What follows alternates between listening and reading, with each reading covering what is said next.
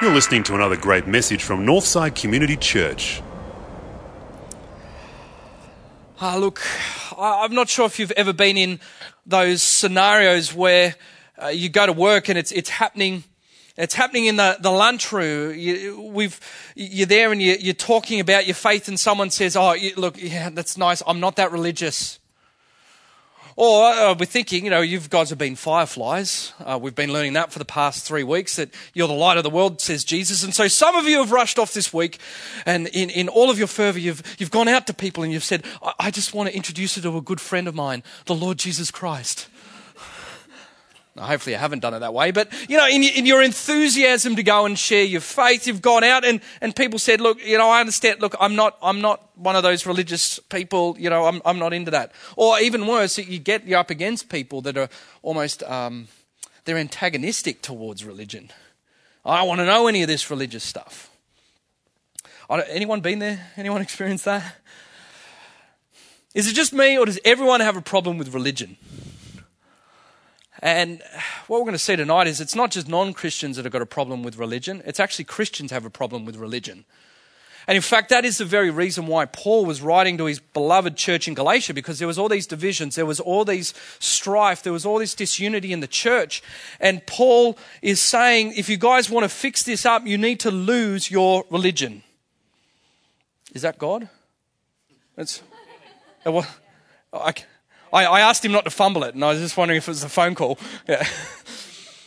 Paul says you've got to lose your religion, because everyone's got a problem with religion, and it may be it may not quite be the way that you're thinking about the problem. Let me explain it this way and give you a brief history of religion in the 20th century. You see, back in the early 20th century, in the 1900s, to be religious, that was a privileged position to be in, right?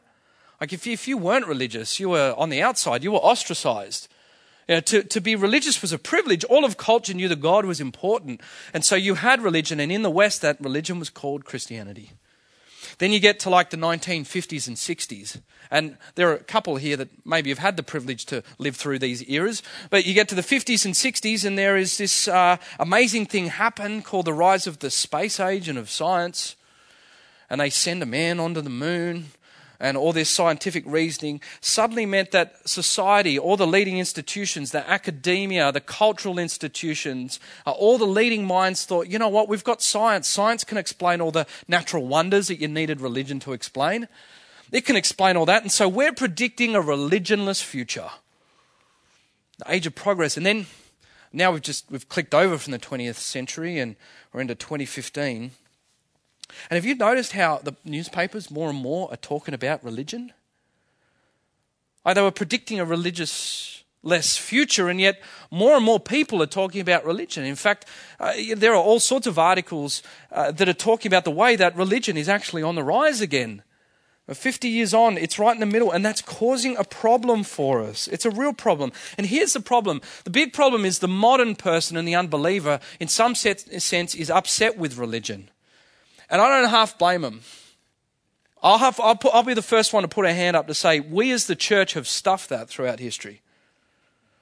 And so they've got every reason to be angry at religion. They've got every reason to be angry at God in that respect. And yet, I don't know about your friends and my friends, you just got to look at the iTunes top 20 to see the spiritual yearning that is coming out of people's hearts. Why is it that every second song from Bruno Mars is about heaven, religion? It's because there's a yearning. People don't like religion, but at the same time, they want something beyond and they want God. Now, what I want to say to you guys over the next 5 weeks is that whether you're a believer here in traditional religion as people would see it, or whether you're a believer in God, or whether you're not a believer, or whether you're just not sure what you believe tonight, what we've got to do is we've got to have a look at some of the criticisms of religion, because, smart people hate religion and sensitive people hate religion. And so what do we say to that, Christians? Instead of saying, oh, wait a minute, and getting all defensive, maybe we can look at some of those different criticisms. And here's why, because we sort of come to understand that the leader of our religion was the one leader that was always savaging and ravaging religion. Jesus is always trying to smash religion repeatedly and relentlessly. But, Jesus, he had a really different motivation from people of our time to get rid of religion. And here's what it was. He was trying to clear the way for his message and what we call the gospel. Now, what that means for you and I over the next couple of weeks is really important, because if you're a Christian, why you've got to get this stuff is that unless you listen to the various criticisms of religion that modern people use, you might lapse back into religion instead of the faith that Jesus called you into. You become religious yourself. And on the other hand, if you're a person who doesn't believe tonight, you need to hear this critique, because otherwise you might begin to confuse Christianity with religion. Now, by the way, isn't that our defense when we come up against these people that don't like religion? What's the first thing we often say? Oh, that's okay. You know, we Christians, we're not religious. Right? Anyone ever said that one? But then, I don't know about you, but then as I was getting ready for this series, I'm thinking, I don't actually really know what that means. I haven't thought it out. I haven't processed it. So why don't we do a series for 5 weeks called Losing My Religion?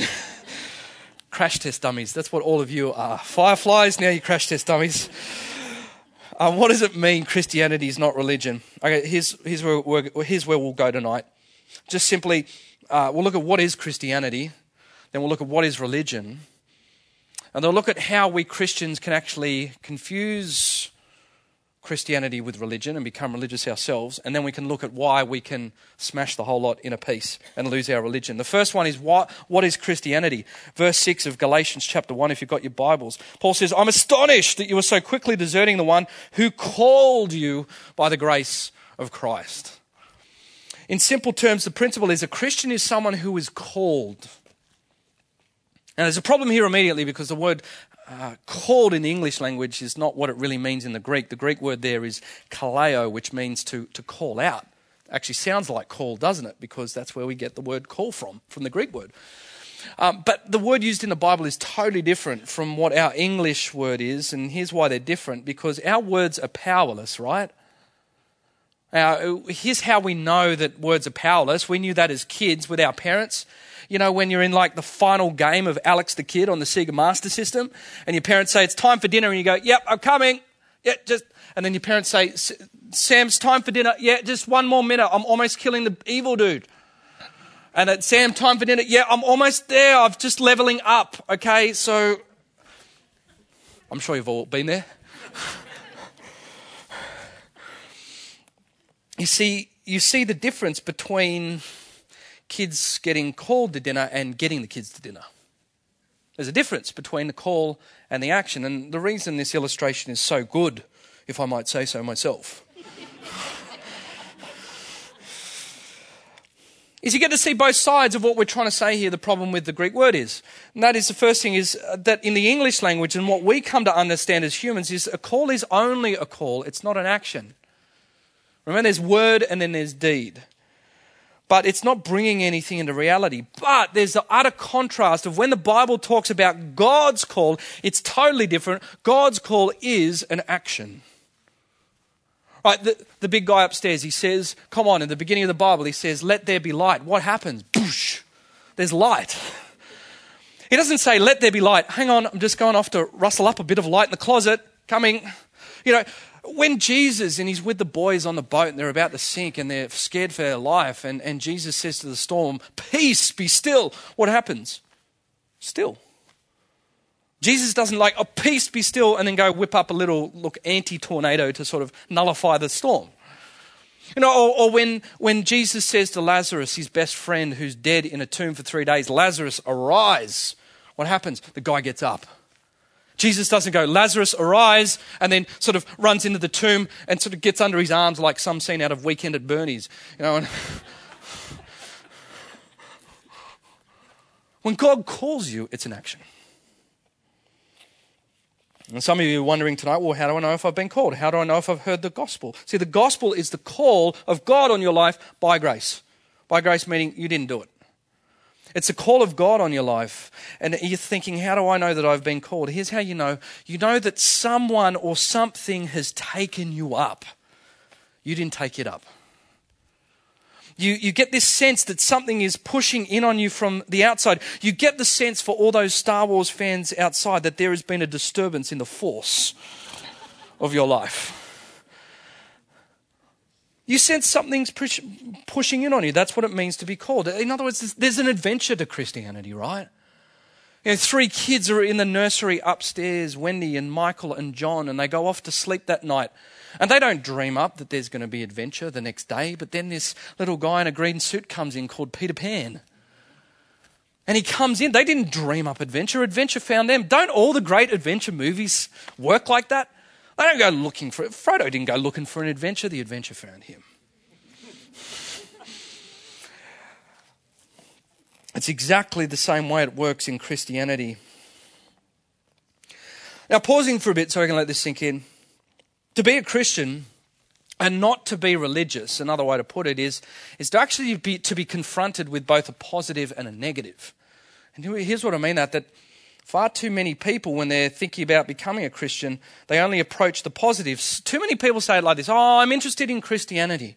And so, look, I think I've always been a Christian. I think I've always been like that. So I'm going to become a practicing Christian. Right? I'm going to become a practicing Christian.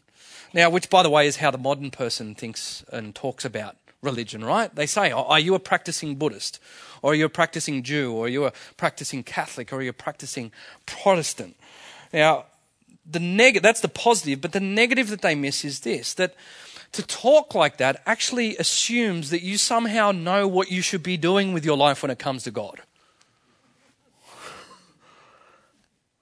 It's like, I've learnt this in all the leadership readings, that there's this thing whenever you start a new job, that you start any new role in life with what they call unconscious incompetence. And that's exactly how you start with Christianity. You come into Christianity with, how are you to say that you know what God's going to do with your life? You're unconsciously incompetent. Case study? Want a case study? Not me, I'm about to give it to. It's like the most agreement I've had from any of you. You've never pulled a notebook out in your life. Oh yeah, I'm taking notes on this one. No, the Apostle Paul, the guy that wrote the book of Galatians. Philippians 3. You know that classic passage, you Christians, of when Paul's rattling off all the amazing thing that he's done. Oh, I'm from the tribe of Benjamin. I'm a Hebrew of Hebrews. You know, when it came to obedience to the law, flawless. They talk about talking himself up. Now, here's what he doesn't say in that passage. He doesn't say, oh yeah, I did all these things, I was incredibly religious, and then I found Jesus Christ and all of it clicked. Nor did he say, oh, I was being religious and then I added Jesus and it all makes sense. No, Paul says, I considered all that I profited from rubbish. I considered it excrement. You want to know what the translation is? Oh, you know what the translation is. I've done enough swearing in church in the past couple of weeks. Here's what he's saying in that passage. Paul is saying, the way I became a Christian was I lost my religion. Paul says to you tonight, if you want to be a Christian, you've got to lose your religion. You've got to lose your religiosity. Now, some of you are thinking, okay, well then, all right, well that sort of seems, that's what Christianity is. It's to be called, it's to be taken up, it's to be swept up. I sort of get that. Okay, well then what's religion? Here's what religion is. Religion is a way of dividing the world into 2 different kinds of people. It's a way to justify yourself. It's a way to deal with the power behind life. It's a way to divide. That's what Paul was getting at in verse 7 of Galatians here. He says, verse 6, I'm astonished you're deserting the one who's called you. And now as a result, you are turning to a different gospel, which is really no gospel at all. And some of you are throwing you into confusion, and they are trying to pervert the gospel of Christ. What's happening here? Perverting the gospel. What was happening here is that the Galatian Christians, they were actually Jewish Christians.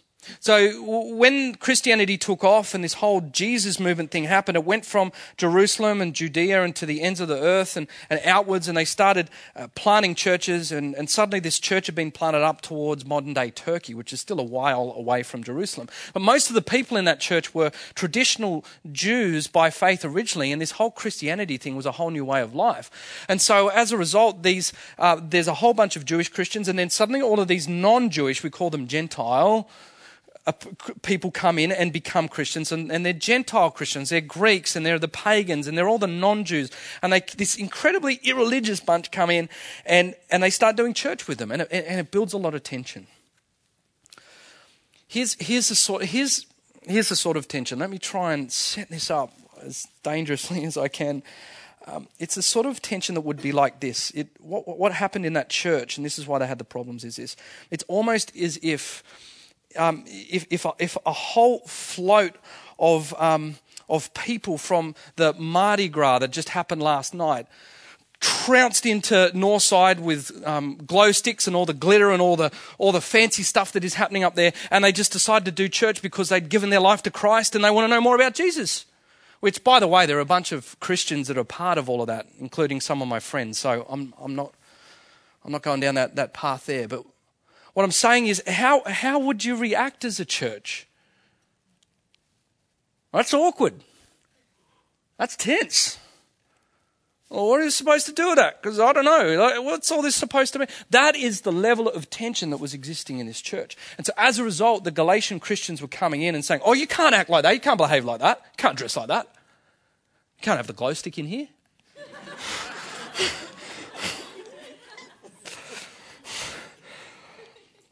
Let me show you how religion works. Religion divides the world into two types of people. Simple as this: the good people and the bad people. Us and them. What does that look like today? Today it's classic for you and I to say, moreover in our minds, it's classic for us to say, in life there's the big sins and then there's the little sins. The big sins and the little sins. And we all know what the big sins are. You know, the big sins is bribery and extortion and fraud and sexual immorality, all the obvious stuff. Then there's the little sins like, I didn't love my neighbour this week. Oops. No one's perfect. Or, I committed to my friend that I didn't quite make it. I didn't let my yes be yes and my no be no. But that's a little sin. So always the big sins and the little sins. And so religion is always a way of dividing the world up. And so some of you are saying, I'm not religious. Look, yes, I understand you, but I'm becoming more tolerant. I'm getting to know this Sydney life, and I'm trying to embrace the diversity that we have in this wonderful city. So, I'm trying. I'm being tolerant. I'm working it through. Look, what I'm pressing on you tonight is this. You don't have to be a believer to be religious. In fact, religion's not only a way to describe differing belief systems. In fact, what I'm trying to say is religion at the deepest level is a part of how the human heart operates. Put it this way, the only difference between the Liberal Party and the Labor Party is where they divide the world. And even within that, you've got these things called factions, within the Liberal Party, and you're right of left or left of right. You're sitting within, it's just where you divide the world. Here's another one. Even the skeptics are being religious. That person at work that is saying, I'm not religious at all. I'm a good person. I'm not like those religious types. What's just happened? They've just divided the world. I'm the tolerant one, those religious intolerant ones. Why do we divide the world up? Why are we dividing? Look, you can have the religious. You can have the skeptically religious. You can have the atheistically religious. Atheism's a religion too, by the way. But all of them are operating from the same dynamic that Jesus comes into the smash. And this is what he's trying to smash. What he's trying to smash is this, that the ungospelized heart, and we'll talk about that in the next couple of weeks, will always inherently want to be superior to someone else. So the religiously religious, they're saying, I've got my values, unlike them, and so I'm superior. The atheistically religious are saying, yep, there is no God, I've got a handle on this, I'm not like them. They're just trying to be superior with their views. The skeptically religious is saying, I'm tolerant, I'm not like, they're just being religious. And so why is that? Outside of this dynamic that we'll see that Jesus is trying to smash, you will always be looking for your own distinctives in order to elevate yourself above the other person. That's what religion is at its heart. So, real case study from Sam this time. You want to know how I've discovered how my heart works? You want a case study? My one I had the other week that I realized that I was doing was this. I call it the sarcasm of geographic differentiation. And so I went to a wedding out at Parramatta, at Brendan and Shannon's wedding, and we're hanging out after the wedding there. And this is how it works for us here at Northside. You go hanging out with the friends, and you say it just like one of the Pharisees. You say, "Oh Lord, I thank you that I live on the lower North Shore of Sydney." Anyone ever done that? Oh, thank you. Don't leave me. I was thinking, oh, we're getting somewhere. We're only going to need to do 3 weeks together. The sarcasm of geographic comparisons. That's the beginnings of religion, of religiosity, of distinctions. I'll give you another one. My wife, Kristen, helped me work this one out. Have you ever watched girls and ladies at the mall when they go shopping on a Saturday morning? Question, particularly for the girls, is who do the girls look at when they go shopping? Is it the guys or each other? Thanks, Sandy. More real. Bless you. Honest. They look at each other. And how do the girls look at each other when they go shopping at the mall? It's like this. I call it the 3-look stare. It's sort of like this. Is that how it goes? The 3 looks, oh, I can't believe she's wearing that top with those shoes. What is that? You're dividing. You're feeling superior. The other way, it goes the other way around. It's the reverse. It's when the people from those suburbs where you've got the battlers and they come in and they're hanging out and they come to a place like Northside, or they drive through Potts Point and they say the way, they say to themselves, "Oh my goodness, Lord, I thank you that I'm not like those rich snobs." What are you doing? You're being religious. You're dividing. And it's these small divides, church, that are constantly causing the strife with church. It's the thing that Paul says all throughout Galatians, that are brush fires that if you don't get that in check are going to burn down the fragile thing that is called the church. Because religion always divides. So now the question as we're finishing up tonight, how do we know if we're being religious? Because it's tough to spot. You know, religion can be a bit like those black ink dots that you have, that psychologists have. You know, those black ink dots that are supposed to be a picture. You see them on the internet. You know, religion can be like that. Like you can spend a whole lifetime looking and going, it's just a black dot. And then you have that moment where you see it for what it is and you go, oh my goodness, yeah, it's a butterfly. And every time you go back to the black dot, all you ever see is a butterfly. You see it for what it really is. Here's what I'm going to try and do now. I'm going to try and frame this up so we can see it for what it really is. I'm going to cast a net over all of you and hopefully catch you tonight. This is how we Christians can muck up our Christianity and become religious, particularly the church. Here's the first one. You can have churches that teach that you are saved by surrendering your life to Christ, but you've got to have right beliefs and right behaviour. Some of you might have been from one of these sorts of churches. They say, surrender your life to Jesus, and you must begin to live this disciplined life from now on. Now, that sounds biblical. It sounds very biblical, doesn't it? But it's actually the very pathway to religion. And here's how. If people think that they are saved by a strong surrendering to Jesus in their life and the right behaviour, then what's happening in that moment? Suddenly, their strong belief and their good behaviour becomes a reason that they are right with God. And that, friends, is the beginning of religion. It's so subtle. And so what you do is, what that turns you into is what I call grumpy Christians. You know, pouty Christians. You know, the ones that they only feel like they're being right with God if they're grumpy all the time. Oh, what's up with you this week? It's all right, I'm just surrendering. I'm surrendering to Jesus. Okay? What happens is at the end of the day, they think it's by the size of that surrendering faith that you're right with God. And yet, Galatians, as we'll see, is that you are saved by faith alone. You are saved by the object of your faith, Jesus Christ, not the size of your faith. That is dangerous. Then there's the one in the middle. This is even more dangerous.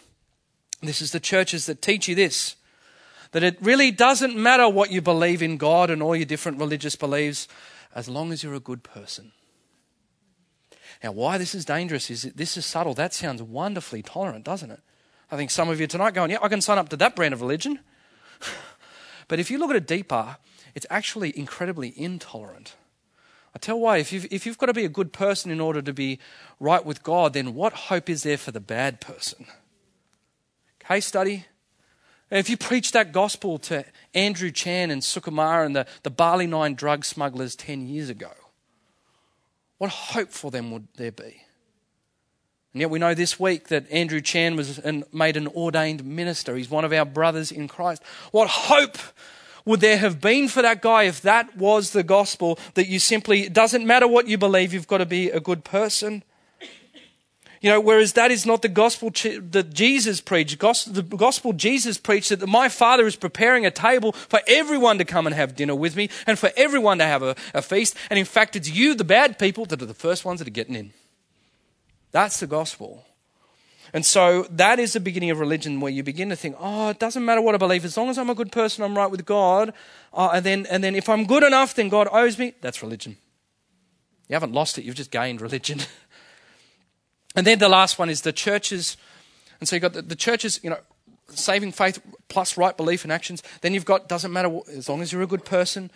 And then the last ones are the churches that they're incredibly intolerant of the small little differences between you. You know, the way you dress. Oh, you can't dress like that. I went to a church like that once in Louisville, Kentucky. They said, you know, I was at a course, and the teacher said to me in the course, when you come to church tomorrow, just make sure you don't wear your blue jeans. I'm like, I don't own blue jeans. I've got my black jeans with me. I hope that's good enough. But, you know, since when does jeans need to be right to walk into the sanctuary with God? But all right, you know, it's those small indifferences. You know, the other end of the spectrum, you know, those churches that they're going to give you 15 ways that you must date each other. You know, and before you date anyone in the church, you've got to come and have a meeting with Pastor Sam and you sign a covenant. Right? That is exactly what the Galatian church was doing. You can be a Christian, but come sign our covenant. You must date this way. You must dress this way. You must diet this way. 3 different ways that we can get caught by the net. And that's how we can muck up our religion, and our religion that we call Christianity, if we ever want to call it a religion. That leads us to the last point. I know we've got to wrap this thing up. The question is, how do we smash that? Why should we smash that? How do we lose our religion as Christians? This is what we're going to explore for the next couple of weeks. Verse 3. Grace and peace to you from God our Father, the Lord Jesus Christ, who gave himself for our sins to rescue us from the present evil age. Verse 3 of Galatians chapter 1. Grace and peace be to you from God our Father. You know those salutations? Is it just me? They're the bits of the Bible that I always just skip over. It's like when Paul's waffling. Yeah. Oh yeah, grace and peace be to you. Yeah. Okay, next. Okay, now we get to the good stuff. But this is the good stuff. Grace and peace be to you, our God and Father, who in Jesus Christ has saved you from the evil of this age. From the evil of this age, Jesus Christ has come in to save us. Every other religion gives you a leader who comes along to teach you. This religion, if you want to call it that, gives you a leader that's here to save you. He's from this present age. There is a cosmic battle going on, and there is bullets flying. We are in no man's land, in some Gallipoli-like no man's land, between 2 trenches between good and evil. We are caught up in that. There is too much going. You know our problem is. You know, I've heard a saying that says, if you are calm in the midst of chaos, then clearly you haven't understood the gravity of the situation. And when we skip over bits like that, you know what our problem is as Christians? We're too calm. We're too calm. Oh, grace and peace be to you, the Lord Jesus Christ. No, we have a leader in our religion, if you want to call that, has come in not to teach us, but to save us. And what it means for you tonight is that if you've come in thinking that Jesus is here to teach you, that's no more cruel than throwing a drowning woman a manual on how to swim.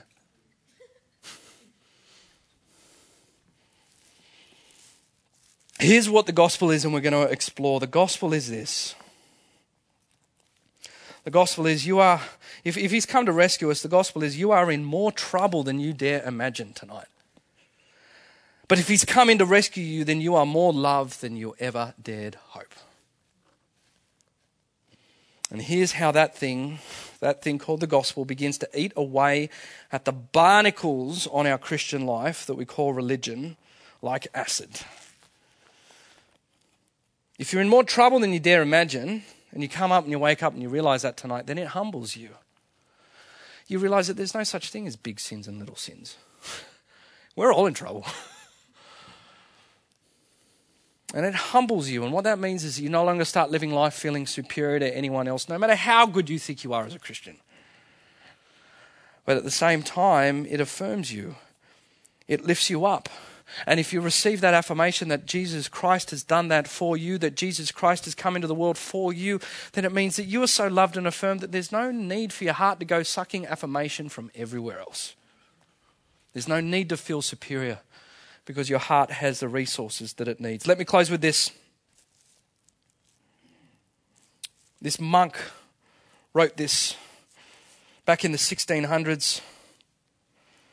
He said, "I greatly long to understand Paul's epistle to the Galatians, and nothing stood in the way but that one expression, by faith alone, because I took it to mean that justice, whereby God is just and deals justly in punishing the unjust.